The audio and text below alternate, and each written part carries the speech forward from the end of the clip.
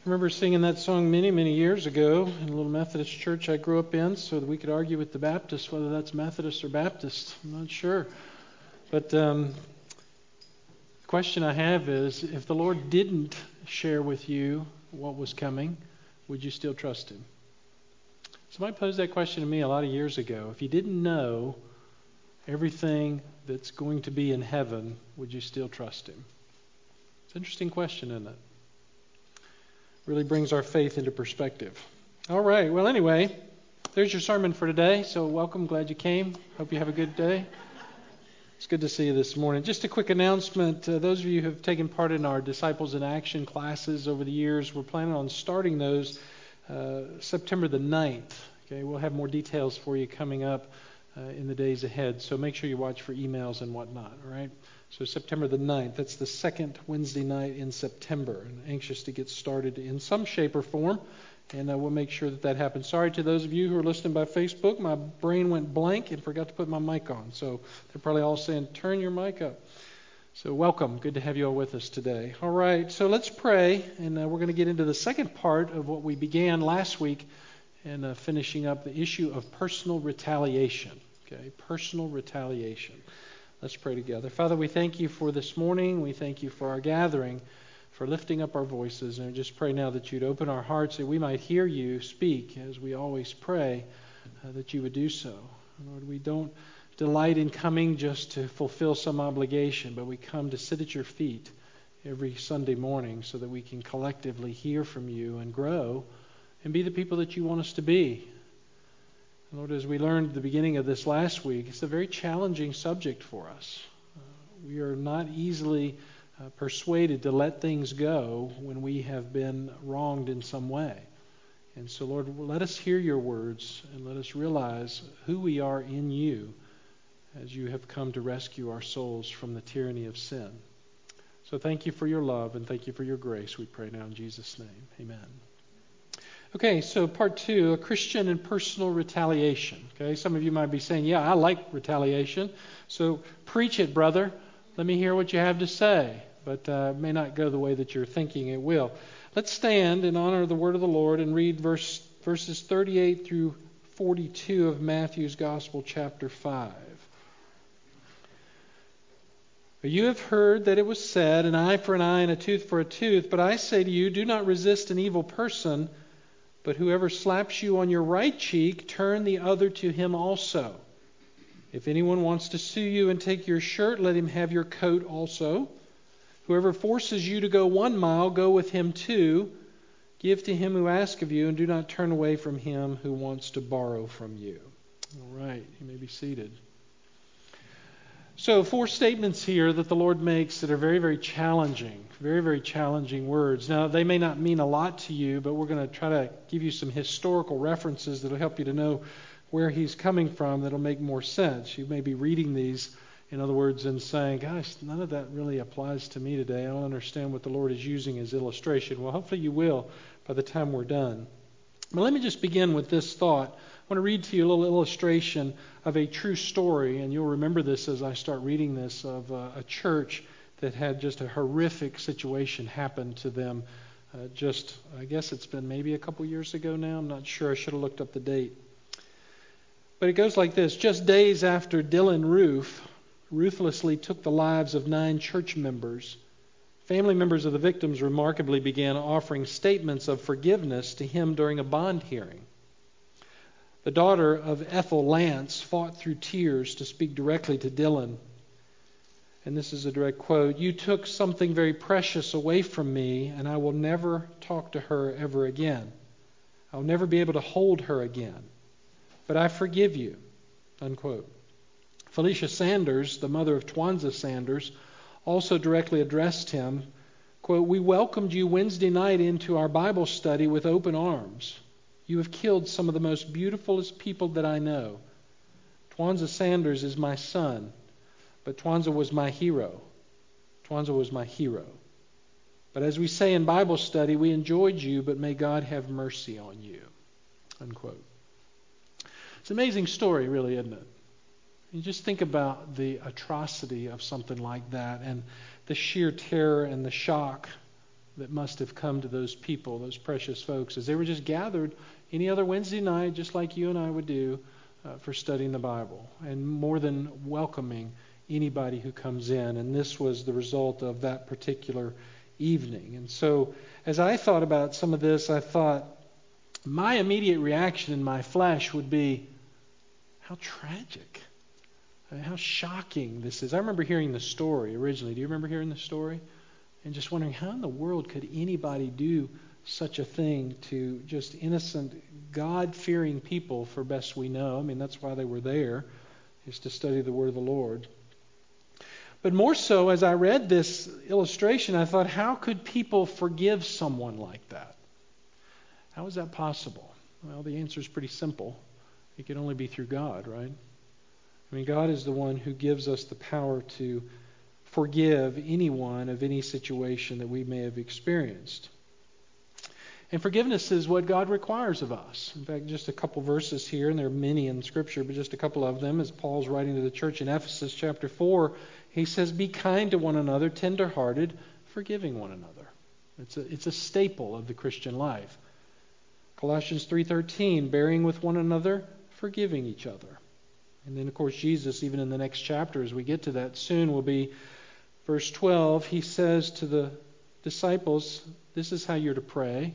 Forgive us our debts as we have also forgiven our debtors.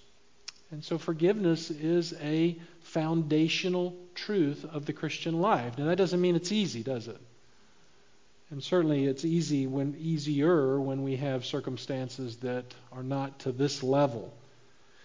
But the bottom line, God's people are to be different because we belong to Him. And that's really the theme of this entire section, this whole 3 chapters of Matthew's Gospel, is that because of His death for us, we have been changed. And that's really the identifying mark of a true believer. We have been changed. We're no longer that person that thought like we once did, acted like we once did, felt like we once did, because we have been changed. He gave His life for us. We've been reborn, the Bible tells us, into a new spirit different from the world. And that's what the Lord wants the people to know. Again, my people, if Jesus were saying this, are different from the rest of the world. They're just different. And again, I have several illustrations that I could have read you this morning. In fact, I was struggling with which one to give to you because they all were so pertinent and so beautifully done, talking about how different God's people really are. And so I think we need to understand from this get-go here this morning that we are to be different people. That is what the Lord is proclaiming in His message to us. You are to be different. And so as He's addressing the Pharisees and the religious leaders, that could really be the subject line of everything in the sermon. You're to be different. You're not to be like the world. You're to be different. Now, the issue Jesus is talking about today is over personal issues. Personal issues and how we are to react when something is done wrong to us personally. Okay? So this becomes very personal. And that's Jesus' point. Not when something happens to someone, that's a certain situation, of course, we love, or someone close to us, that's part of it. But this is about when something happens to us personally. Okay? And He's going to address those in 4 ways. 4 areas of humanity that we are all affected by, that we all feel the effect on. So let's look at the first one. Comes from verse 39. This is the issue of self-respect. Self-respect. We are all people who want to be treated with great self-respect. So look what he says in verse 39. Whoever slaps you on your right cheek, turn the other to him also. Now, that phrase has been repeated many, many, many times over throughout the years. But do we really understand what the Lord is saying here? Well, in the Jewish world, to strike the face was not only to strike the face of an individual or just a person physically, but it was really to speak against that part of them which is most dear. It's to deal with the inner self of the person, the part of the person that holds the most honor. Now, you and I, we look at our faces a lot, right? We spend a lot of time on our faces. And the reason is because our faces are important to us. Not just because of how people see us, but because it identifies, even for us, who we are in ourselves, inwardly. And so in the Jewish world, what Jesus is doing here is bringing out an illustration that they would have understood would have been one of the most demeaning acts that anybody could do to another person. That's what was happening here, because it denied the respect of another person. If you wanted to say it like this, it was like telling a person, you are less valuable than me. And that's what the physical strike would institute or create in the mind. Almost as if you are less than human. Again, because it attacked the very soul of that person. It was designed to get to the essence of who that person was and show them that there was little to no respect for them. So in the face of that, the Lord now says, if you want to be my true follower, when someone disrespects you, again, now this is all personal, whether it's literal or whether it's figurative, you're not only to let them do that, but you are to turn the other side and let them do it even more, if that's what is necessary. Because when you turn your cheek, literally or figuratively, and it can be either one of them, you're showing what's in your heart. And that's really the point. The Lord wants you to know and wants you to express that you are a person of His. And therefore you are not a vengeful person. You don't seek retaliation personally. This is not the makeup of God's people. God's people are humble people. We are humble and gentle in spirit, which is exactly how He started this whole sermon, if you remember with the Beatitudes. Go back to verse 3 and verse 5. Blessed are the poor in spirit. These are people who are, King James uses the word meek, I think. Talking about those who have anger under control, if you will. Their power is under control. They are self-controlled people. Verse 5 was, blessed are the gentle. Those that are not doormats, but those people who react properly to anything that comes at them personally. And so basically the Lord is saying you are proving that you are more concerned with reflecting the Father, with reflecting God, than you are with respect for yourself.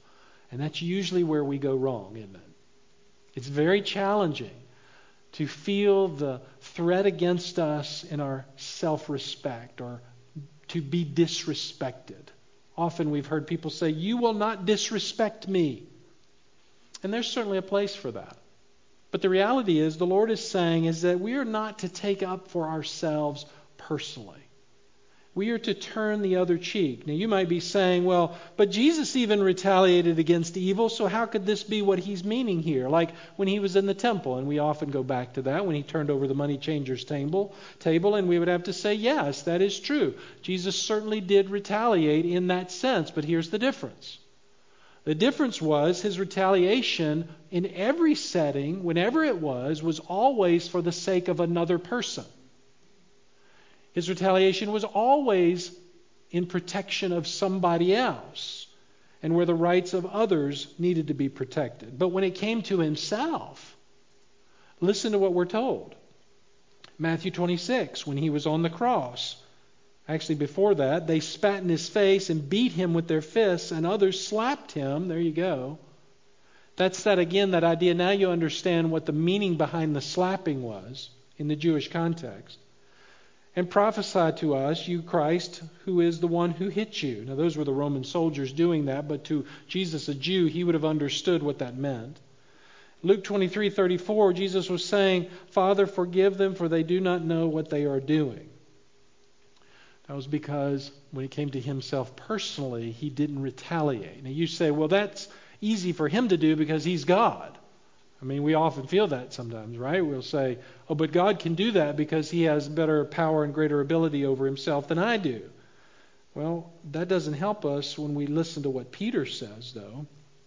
In 1 Peter chapter 2, verse 20, notice very carefully, and I'll read this slowly, and listen as the Spirit identifies some specific things here. Or Peter says, what credit is there if when you sin, in other words, when you do something wrong, and you know it, and you're harshly treated for it, and you endure it with patience? In other words, that's really no big deal because you did something wrong. So you're not really making a mark on anything. But if when you do what is right and you suffer for it patiently and you endure it patiently, this finds favor with God. And we'd say, why, Peter? Well, he goes on. For you have been called for this purpose, since Christ also suffered for you, leaving for you an example to follow in his steps, who committed no sin, nor was any deceit found in his mouth, and while being reviled, he did not revile in return. While suffering, he uttered no threats, but kept entrusting himself to him who judges righteously. In other words, Jesus is basically saying now in his lesson on that sermon, don't let your sinful nature dictate who you are in me. In other words, don't let it overwhelm you. Don't let it overtake you. And we've studied that in the past. When someone treats you poorly, don't retaliate. That's his message. Take another slap if you need to before you would take matters into your own hands. Do you feel the struggle with that? I mean, our sinful natures just don't agree with that. We rise up against every fabric of that by saying, but I have my dignity. I have my self-respect. And that really is the point. That Jesus is flipping our feelings around our self-worth, turning it around and asking us a question that would basically be like this. As a child of the King, how much dignity do you have? And we would say eternal dignity, eternal self-respect, right? In the eyes of God, it doesn't really matter what the world thinks of us or how the world treats us, because our Father holds great self-respect for us because we are his children. I mean, think about it. What did the Lord do for us because we were so worthy to him? He came to the earth when he didn't have to, right? He gave up his life as a sacrifice for us when he didn't have to. He paid our debts for us for the sins to his Father. He cleared our account between us and the Father so we could be in heaven. He justified us, a legal declaration, making us free people to be in his eternal home with him. We are sons and daughters of God. I mean, so to God, we have an infinite amount of value and self-respect in his eyes. So the point is, if we fight back, then we're really denying everything that we say we believe about how the Father looks at us. We deny our fellowship with him in all the ways that he reacted and how he wants his people to react. And so Jesus is really cutting to the core here of how we really need to look at ourselves. When it comes to self-respect, he says basically you're to remember your value that you have in Christ. I don't need to retaliate because I know where my value lies. I know to whom I belong. And that's where our mind should stay. So we shouldn't let the physical act take away from who we are in Christ. And don't think it's up to us to repay someone when something has been done to offend us. God will take care of that, right? Vengeance is mine, says the Lord. And we look at a situation like the illustration we read about the shooter who came in and killed these people that were serving the Lord, studying the Bible. And we want to say, no, vengeance needs to be taken care of. Yesterday, I don't know if you heard this or not, but the little 5-year-old boy that was shot in the head by a 24-year-old just down in the Raleigh area. And we feel the weight of that and we say, how could anybody ever want anything other than vengeance and retaliation for the innocence of life, right? And I understand all the dimensions behind all of that, but just look at the situation for face value. We feel the weight of this, and you can imagine if we're sitting on the side of the mountain and we're listening to the Lord preach this, we're internally going, I don't know about that. How is that going to work? And that's Jesus' point. Point number one is, and throughout all of this, is you're different. You're different. Don't handle life in the way you normally would handle life any longer when it comes to personal retaliation. You're different. So be different. And then he goes on to a second thing where now he's going to go a little deeper into our well-being. This is number 2. Our well-being or our personal welfare. Okay? Verse 40. If anyone wants to sue you and take your shirt, let him have your coat also. And again, we would say, okay, no big deal. But what does Jesus really mean here? Well, he's talking specifically, and notice the word sue there, S-U-E. He's talking about a situation where you are legally taken to court, or there's a legal issue against you, where someone has, at least in their mind, some just reason to bring you before the judge. Okay, that's what he's talking about. You're to show them, even in that setting, that you follow Christ. And you're not tied to anything in this life. Nothing in this life. So, if they want to sue you, then your heart should be, then even take this. If you're suing me for this, then I want to offer you this as well, whatever that may be. Because that would be such an act of humility and such a witness to the person that God knows they couldn't handle it. They just couldn't handle it. Now you say, now wait a minute. It's one thing to take a slap in the face. That stings for a little while, but then it goes away. But to offer up personal things in a personal welfare sense, I don't know if I could do that. Why would I let someone take things that I've worked hard for and things that I have spent a lot of life earning? Are you telling me that I'm just to give up whatever I should give up because somebody asked me for something? And no, that comes back to the point. This is talking about a legal situation here. It's not, Jesus is not saying just because you have a nice dress or a nice house or a nice coat or whatever it might be, just let them have it. That's certainly the loving thing to do if you can afford to do that. But the issue here is in a legal sense, when somebody has some legal issue against you. And so in Jesus' day, now let's see where he's coming from, so we'll understand the context. When a person had no money or possessions to pay the debt that was being required of them from the lawsuit, the court would often require of them to pay the debt through clothing, because clothing was a precious commodity. In fact, most people only had what would be similar to our inner clothing, like shirt, pants, whatever. They didn't wear these kinds of clothes. You know that from the pictures. They wore mostly a robe type of a thing that was covered by an outer coat. So they might have several pieces of clothing in their inward body, but most people only had one outer coat because things were expensive and life was just hard to come by. So Jesus is saying here, your heart should be such that if somebody sues you for something, don't just give them your undergarment or the clothing next to your body, but give them even extra. Go ahead and offer them the thing that is very precious to you in cold weather, which would be your coat. Give to them that extra part of you. And be willing to give up even your self-preservation if necessary. And so they would have understood this and say that, okay, whatever makes you most comfortable from the elements of this life, be willing to let that go. Now for us, as I was saying a minute ago, to take one of our coats would probably be a joyful occasion. All right, you go to your closet and you're saying you're being sued, and the judge says, okay, give them one of your coats. And you're like, oh, wonderful, I can clean out my closet. Right? This will be awesome. And say, look, here, take this one, and by the way, don't worry about giving it back. That'd be kind of our attitude there. But think of it something like this.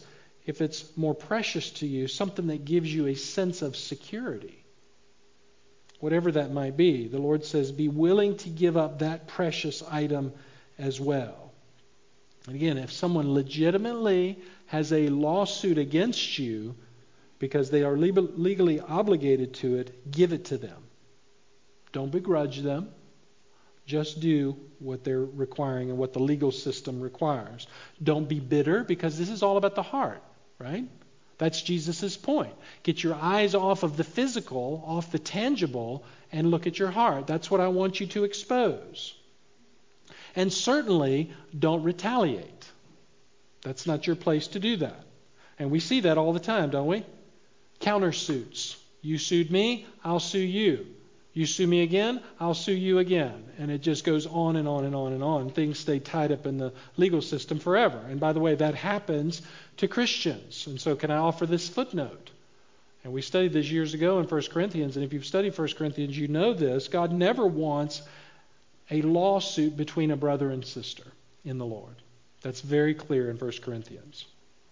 Because that'd be a terrible testimony, which unfortunately many people have ruined by taking people to court. And then the church, Paul says, is drugged through all of that. And the things of Christ are spilled out on the ground, basically.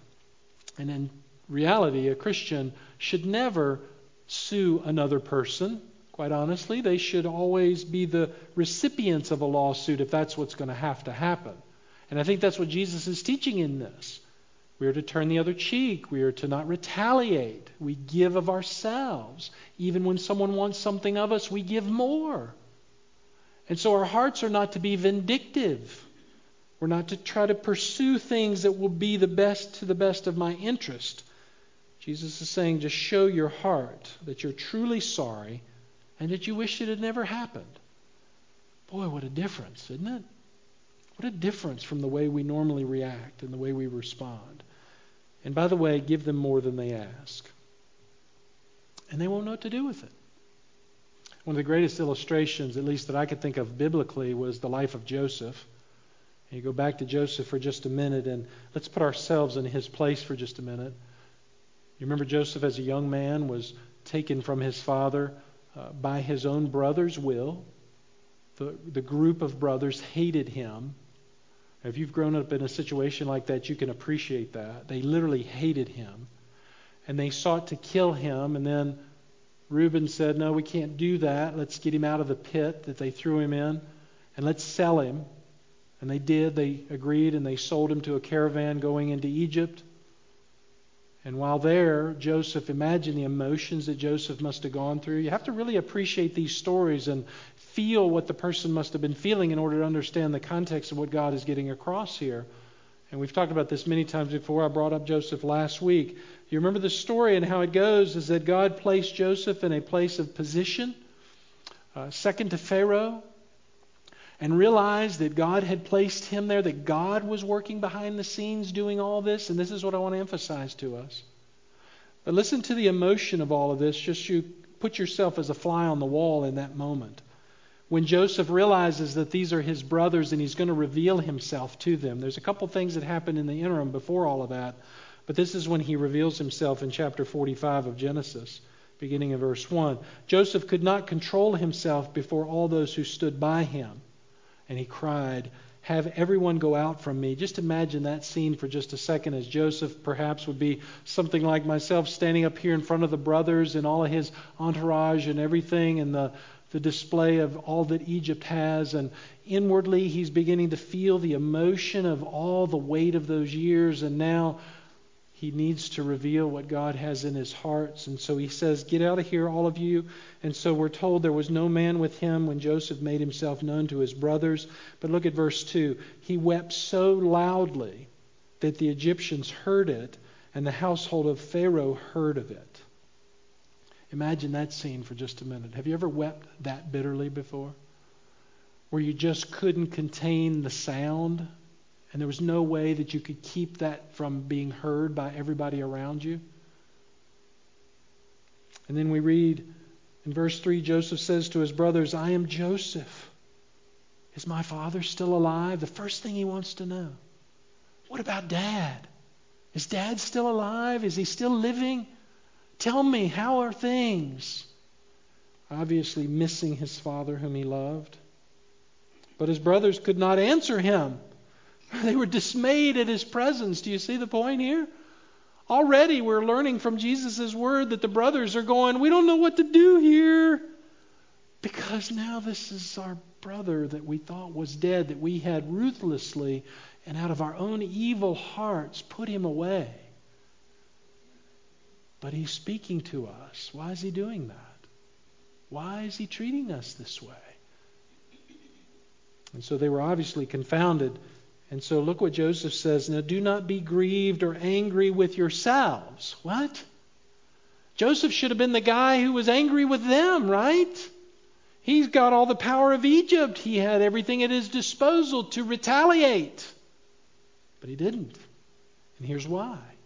He saw something far bigger than himself. For God sent me before you to preserve life.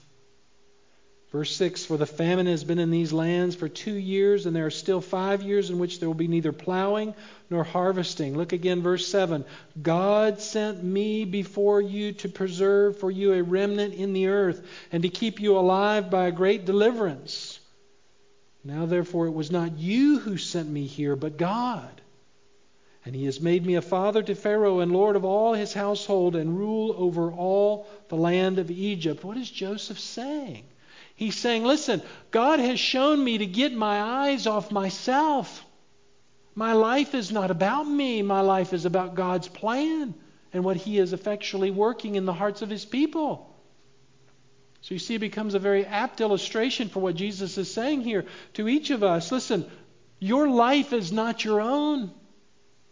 This is why you're different. You're to give up your life. You're not to retaliate personally for anything. You're to reflect me. Because we don't know, beloved, what God is doing in that situation, in the heart of that person listening or the hearts of those people who are watching. We don't know. But when we violate the principles of God, how are they going to ever see our Father? Imagine the scenario here if the people in Joseph's life had seen the opposite in Joseph. How would they have ever known that God was the one who was behind all of what was being done? The story would have turned out far differently, wouldn't it? Do you see how our retaliation can turn what God has wanted for us and from us into something that would be quite negative in his perspective?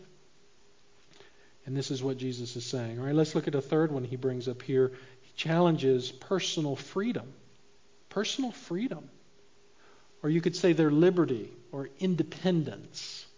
Notice in verse 41, whoever forces you to go 1 mile, go with him 2. You say, that's not a big deal. What is that all about? That doesn't make any sense. Well, let's back up just for a minute and understand the point. Nothing challenges us more than having to give up our personal freedoms, right? I mean, the reason it's been said, and I don't know that this is true of everyone, but the reason that people often fade away in their older years is because their freedoms are taken from them.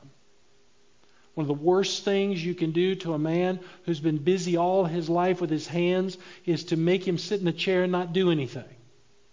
You take away a person's freedoms and they end up dying far quicker. We are people built for freedom. In fact, our freedoms have been so dear to us, we have gone to war over them.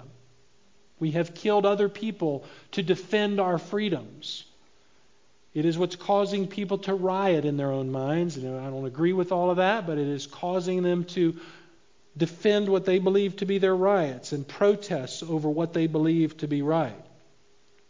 We in our Constitution talk about how our freedoms are inalienable. In other words, they belong to us, that all people should be free. Free from the tyranny of others, free to choose, to speak our minds, to write what we want to write. We call that freedom of speech. Freedom to go where we want to go without hindrances. Freedom to own. Freedom to be what we want to be without somebody telling us what to do. It is innate in the sinful nature of mankind to want to be free. But the Lord is saying here, our freedoms or our personal liberties are not what should be the priority. And in fact, our freedoms have been challenged over the years in many ways, since the beginning of time. In fact, I read an interesting story of a pastor who was putting this message together, and he said the Persians way back had really the first Pony Express system. And the idea was that the letters or the mail of sorts would be carried to the various areas of Persia, and if for some reason the rider got stopped for whatever reason, then the Persian government could consign or grab whoever is closest to go finish the route, regardless of what that person was involved in or who they were. And what's interesting now as we bring this into context is the Romans did the same thing. The Roman government had a law that said that as a Roman soldier, you could conscript or you could assign or you could get a person legally who was not a Roman soldier to carry your pack for you a mile. They couldn't get them to go further than that, but they could require the person to take their pack for them at least a mile. Now the problem with that is that the Roman soldiers would often use that as a way to demean people, to get them to look like a servant of theirs. And so the Jewish people who hated the Roman soldiers already would feel that and know that when a Roman soldier was requiring a Jewish person to carry their pack a mile, it was very demeaning to them. It affected them in their hearts as an individual. And often because that Roman soldier didn't just need somebody to carry the pack for them, they would just do it for sport. Often playing the game with them by saying, hey, you're going that direction, I'm going this direction, so I'm going to make you carry the pack a mile this direction, when you were going the opposite direction. Well, you can imagine if you're walking by foot, that gets pretty tiresome after a while. Right? You wouldn't want that kind of thing to happen. And so obviously then the context becomes, even though this was a Roman rite, the idea is you are to give of your heart so much that even when that's required of you, then you give the extra mile. And we see this law even further. You remember when Jesus was carrying his cross up the hillside and could no longer carry it. Matthew tells us in chapter 27, verse 32, that Simon was called and pressed into service, the text says, to bear his cross. Well, the reason Simon was pressed into service was just that. This was the law. The Roman soldier grabbed him and said, here, you are to carry the cross. And he had no choice but to follow through with it. In fact, interestingly, I wondered if we had ever suffered or struggled through anything like that in our country. And yes, there has been, even during the time of the Civil War. Some of you historians will know this better than I do, but it was called the Enrollment Act of 1863, or the Civil War Military Draft Act, which was to provide fresh manpower to the Union Army during the time of the Civil War. They could call upon any young man into service, and we've had that, right, over the years. Right now there is, and I incorrectly spoke and said that there's a draft going on right now, and I should have said this morning that there is a enlistment for the draft, at least now in our country. It was stopped for a while, but it's back again, has been for quite a few years.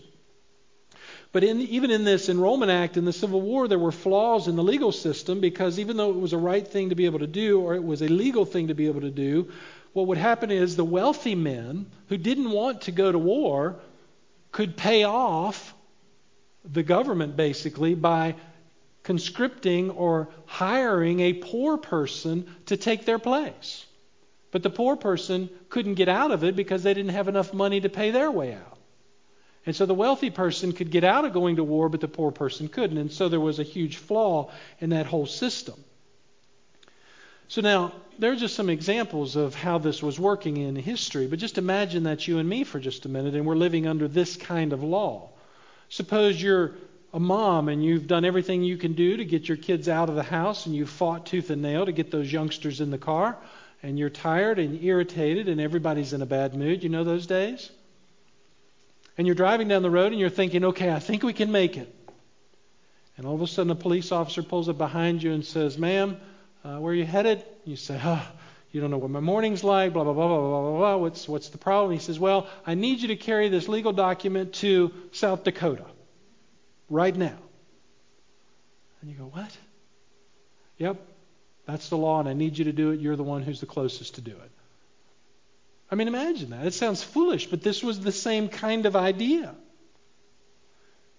And so the Lord says, as my child, if somebody wants to infringe upon your liberties, your personal freedoms, then you go above and beyond the call of duty. You do it. And you do it for my name's sake. You give up your freedom because you belong to me. And by doing so, you show that your priority is to follow God, even at great expense to yourself.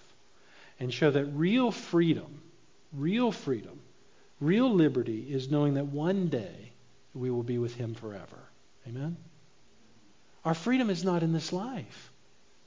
who we say we are, even as Americans, beloved, is not bound up in this life.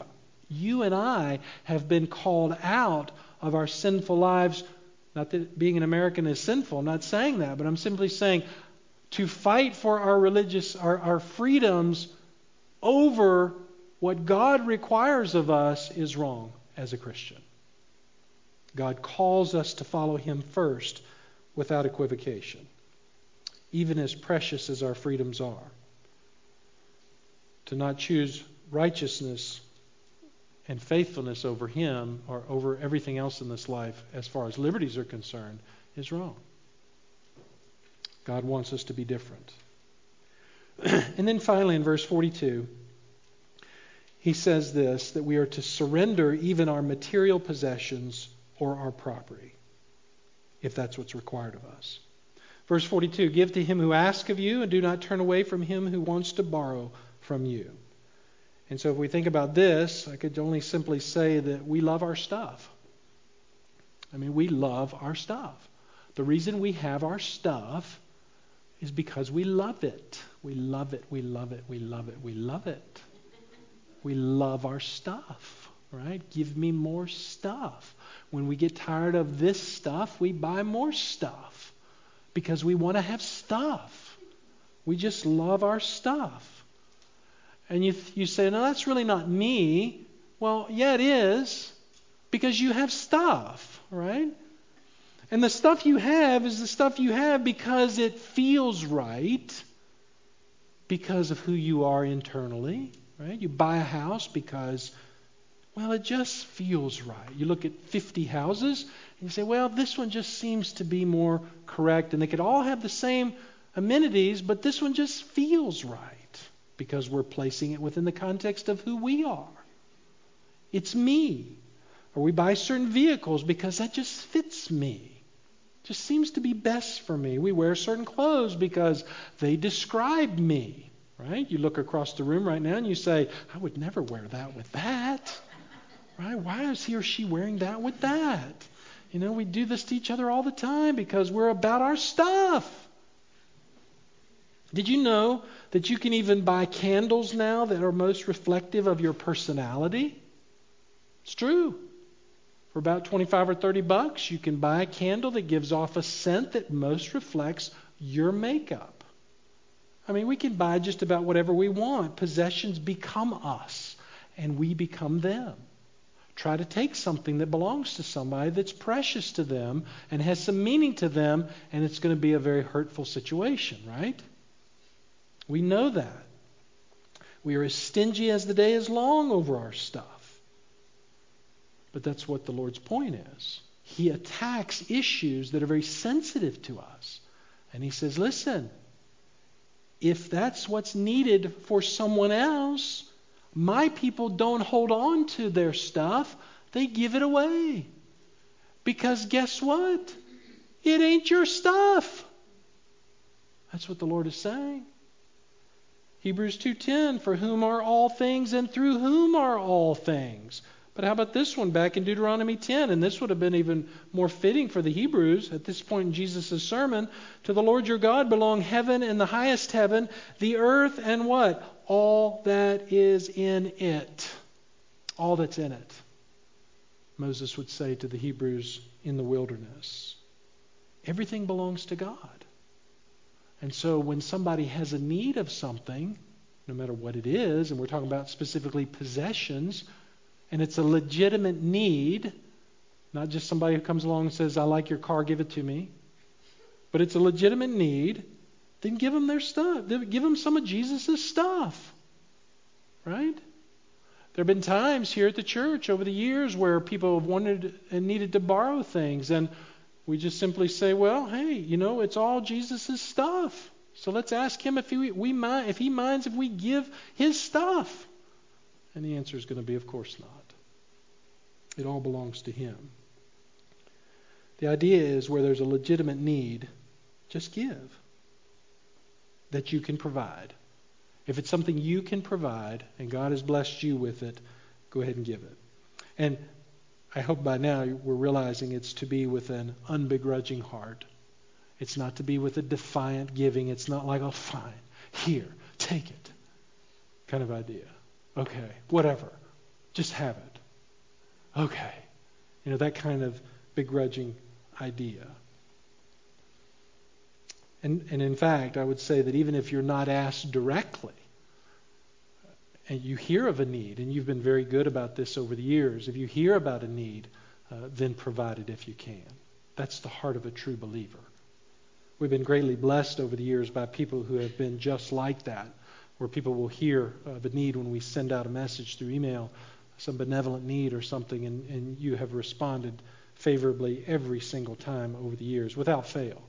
And that's a blessing and a real testament. And so that's what the Lord is talking about here. So the point in all of this is to fight for the rights of an individual is really to have self on the throne, is to elevate the self above God. But remember that God owns everything and everything belongs to God. Jesus says you can't serve God and money at the same time, right? Just can't do it. It doesn't work that way. But that also applies to everything. The security that we have, our self-worth, our self-value, our freedoms, whatever it might be, whatever you want to put in the categories, applies to all of this. And the bottom line is that when you're able to live this way, you're really dying to self. Sometimes people will ask, how do I know when I'm really dying to myself? How can I tell when I'm really giving up myself and I'm no longer concerned about myself? We can come up with a false conclusion on that, can't we?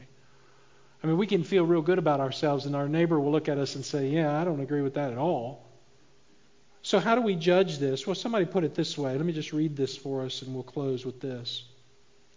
When you can surrender yourself to others for God's glory and be happy about it, you're dying to yourself. Notice the key phrases. And you're happy about it. A lot of times as God's people will be kind of miffed by things. When others speak evil of you because you follow Christ and you're at peace, you're dying to self. When others fight you for their opinion over yours and you can take it peacefully, you're dying to self. Now, some people who have strong opinions will really recoil at that kind of thing. Somebody else has another opinion and they counter their opinion. It's a struggle, but this is a good way to tell whether we're really dying to ourselves in that regard.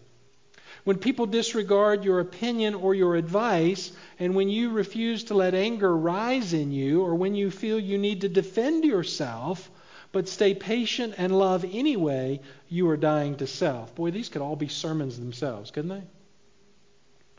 When you're content with what you have and your circumstances, you're dying to self. When you never refer to yourself in a conversation to trump someone else, you're dying to self. Boy, that's a big one too, isn't it?